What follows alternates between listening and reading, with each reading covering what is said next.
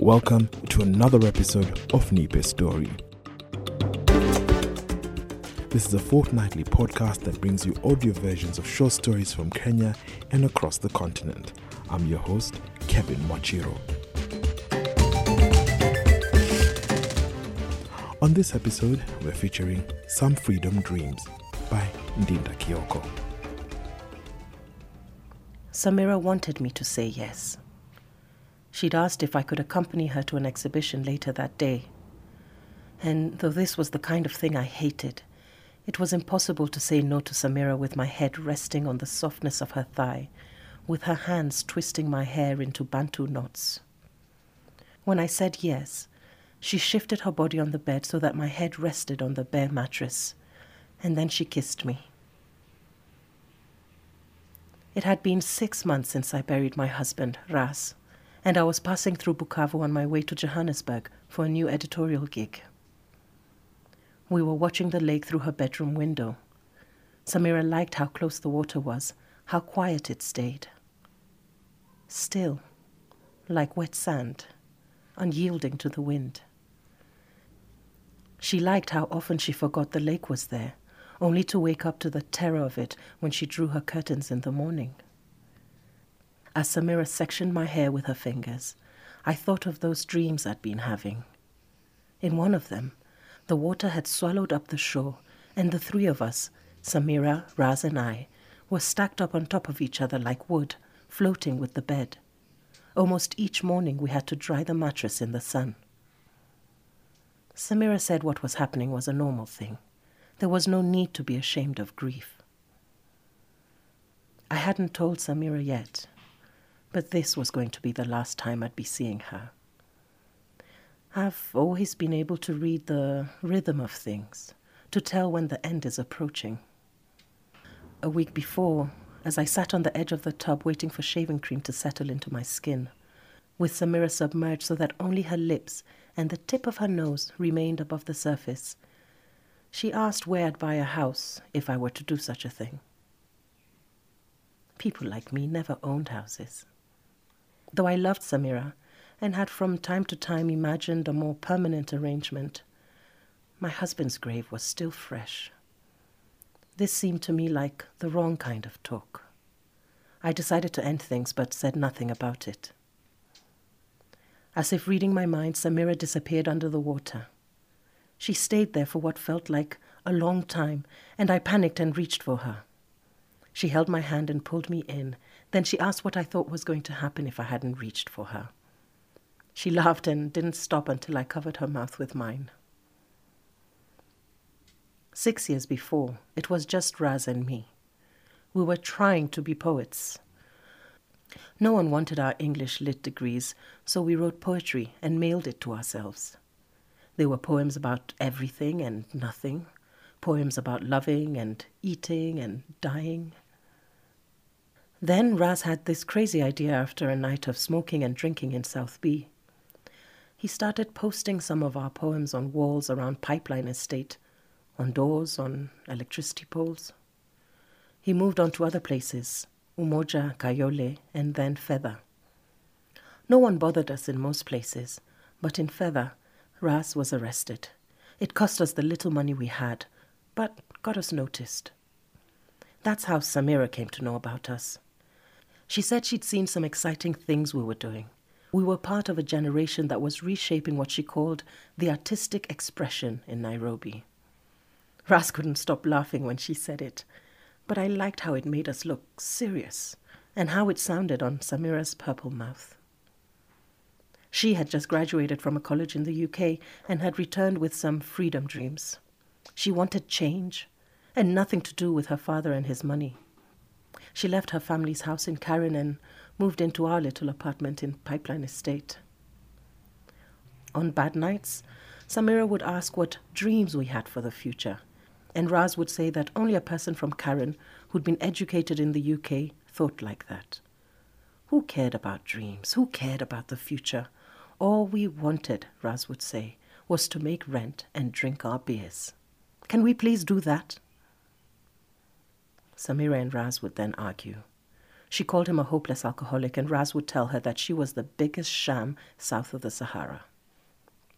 Give me some of your dad's money and a good bed, and I'll have a good night's sleep, thank you very much. On better days, we smoked shisha and dreamt Samira's freedom dreams. We wanted clean water in pipeline. We dreamt of houses that didn't sink. We dreamt of quiet nights. We vowed to vote. We were going to build a community center. We gathered emerging voices in pipeline for this new project and that new project. We wore each other's shirts, shared the cost of toothpaste, and brainstormed ideas for a new poetry anthology that was going nowhere. We called it Some Freedom Dreams. Before long, Samira and Raz would fight again and these dreams would disappear. Not so long after, Samira, tired of Nairobi and perhaps seeing how unserious Raz and I were, left to start afresh in Bukavu. After Samira left Nairobi, I kept leaving Raz. The first time I told him I was ending things, I woke up to find him sitting next to a pile of books from my shelf. He was lifting them one by one, reading the spine with his hand, then opening to read the first and last sentence. When I asked him what he was doing, he said, "I'm looking at your life." We got married 6 months after. The second time I told Raz I was ending things, I also told him about Samira and me. I told him I'd been visiting her in Bukavu from time to time. Raz wanted to know when the affair started. I told him about the first time we kissed, the night before she left for Bukavu, though things started when I first set eyes on her. Raz said that hell had a hot place for Samira and me. The third time I told Raz I was ending things, he said the only people I knew how to love were already dead as my mother. When Raz died, I was still leaving him. On the day my affair with Samira ended, we were late for the exhibition.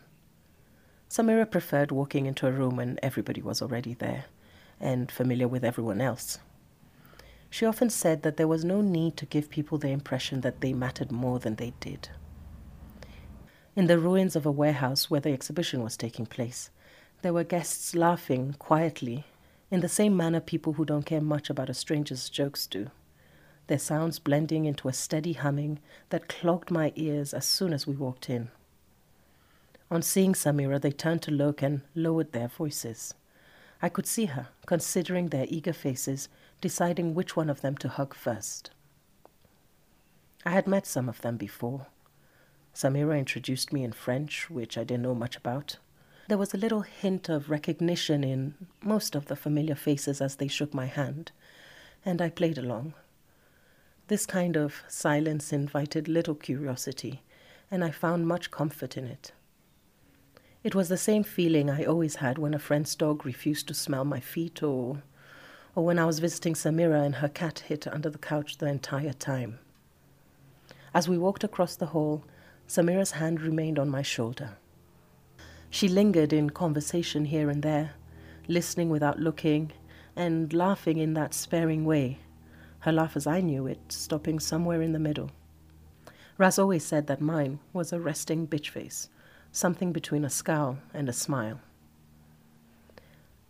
Samira led me from this person to the next, and it was as though I was a girl once again, wearing my Sunday best, holding my mother's hand after Sunday service. It almost felt good. There were some English words, affirmative action, policy, localization, and countries, dizzying distances within which conversations traveled.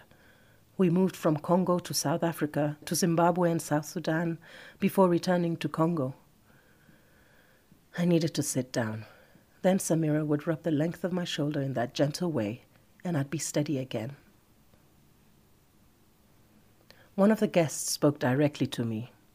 When Samira told him that my French was bad, he switched to English, wanting to know a bunch of things. Who was I? What was I doing here with a bunch of humanitarians like him? How did I know Samira? Nairobi? What did I think of Nairobi as a palimpsest? Did I make those earrings? Had I been to South Sudan, and wasn't it awful what was happening there? Before I could think of what to say, Samira apologized to me. She told the man I had more people to meet. "Must you be that gay?" she said, and the two of them laughed. She's something else, this one," he said to me, leaning closer as though to confide a secret, so close that I could smell his cigarettes. "Can't stand any of them," Samira said once we were alone and far away from everyone else. She asked if I wanted to look at the photos on the wall, just for fun, and before we did, a woman I'd met before at another party, who, like most of those attending, worked with Samira, asked to speak to her. I still remember how, after Samira left my side, I became aware of the emptiness around me. Everything slowed down. I saw the beginning of laughter, how lips stretched before mouths opened to reveal the overwhelming whiteness of teeth, before sound burst out, before lips collapsed on top of each other. There'd be a cursory glance and a half smile, before faces turned away from me and returned to previous engagements. It was the first time I felt truly and completely alone, without Raz and without Samira. I disappeared into the company of a photo on the wall. In it, a woman bathed by the shore of the lake. Around her, a greyness gathered. I remembered what Samira said once, that it was only a matter of time before the gas from beneath the lake rose and swallowed the town. I could smell the man standing behind me before he spoke. I didn't turn.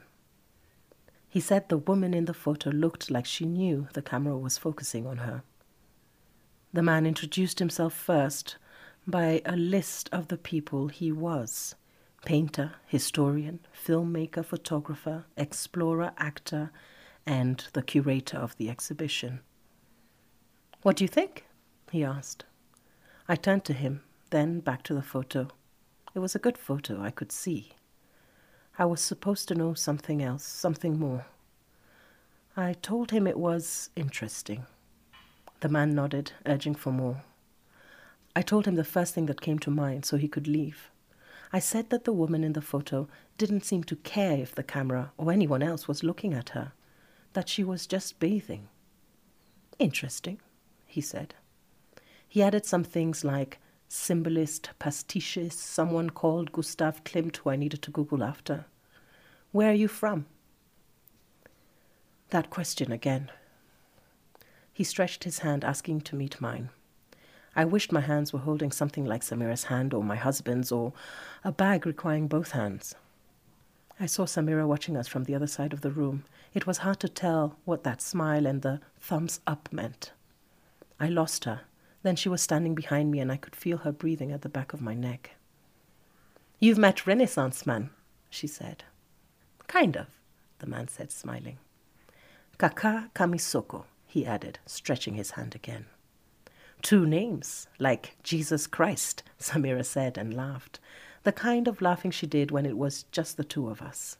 I joined her. I wasn't sure what we were laughing about. Kaka Kamisoko joined us. We laughed for a good minute. The sound of my own laughter caught me by surprise. The echoes hit the walls and then returned to me. It was a strange thing, hearing the sound of my laughter. I stopped laughing, but the two kept on. Raz hated it, Samira's laughter. He said she had the kind of laughter that could kill someone. "You okay?" Samira asked.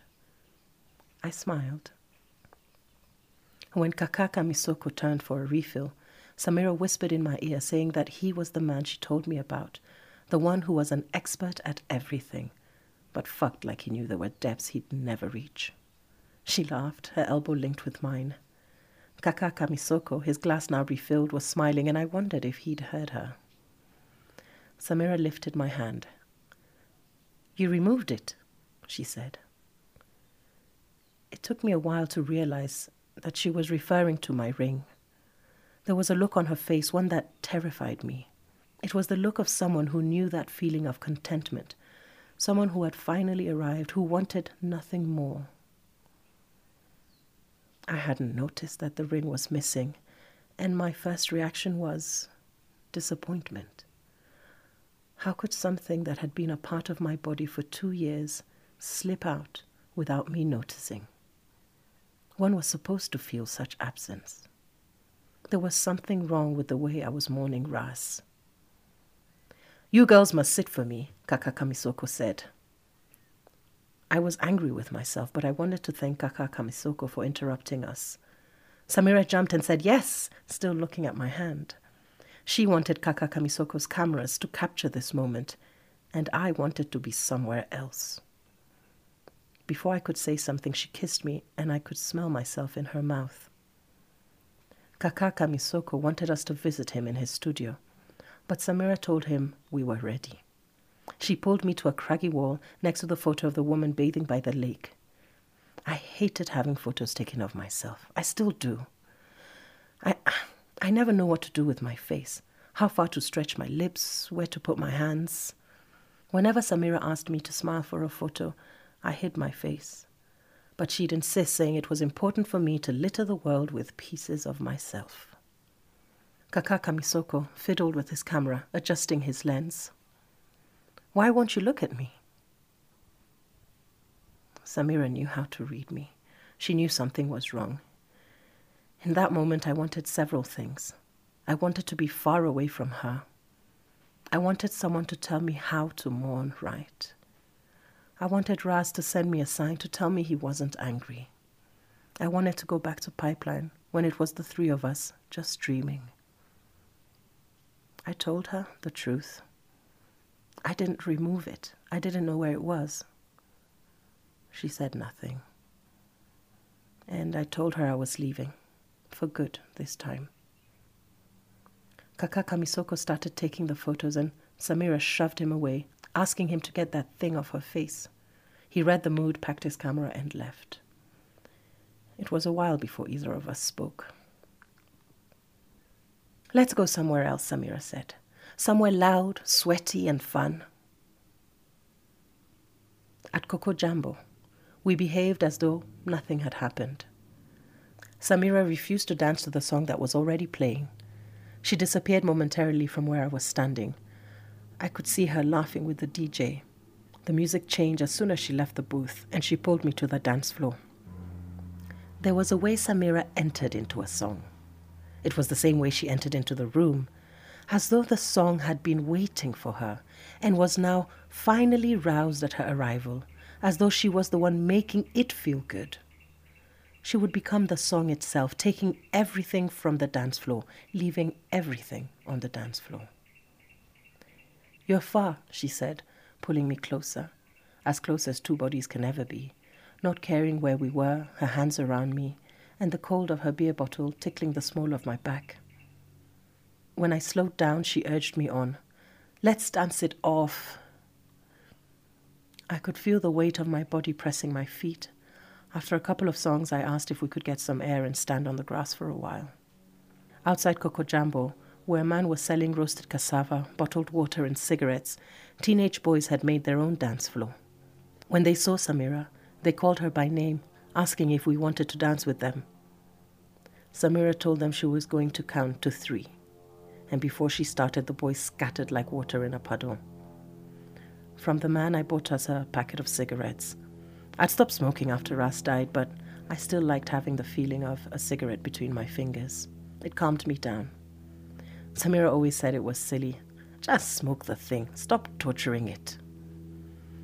Then it was quiet. The kind of quiet that demanded meaningless conversation.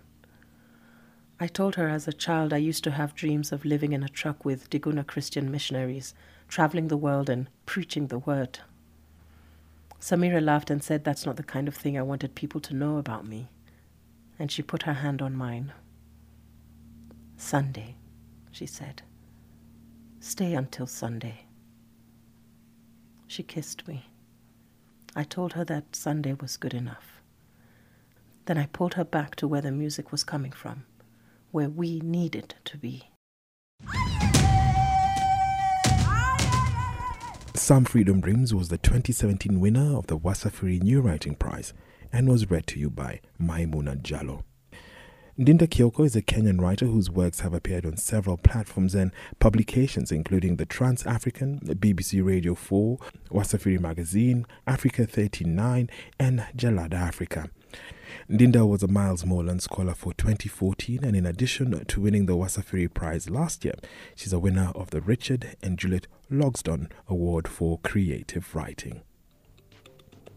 Nipe Story is available to download from your preferred podcast platform, and please do me a favor, write a review and rate the podcast so that others can find it easily. Tell your friends about Nipe. Follow us here on SoundCloud and on Facebook, we're Nipe Story, and on Twitter our handle is @Nipe_story. We're looking for short stories of between 750 to 3,000 words, so email your stories to producer@fingerpiano.co.ke if you'd like to submit your short story for consideration. We're looking forward to hearing from you. Nipe Story is a Finger Piano production.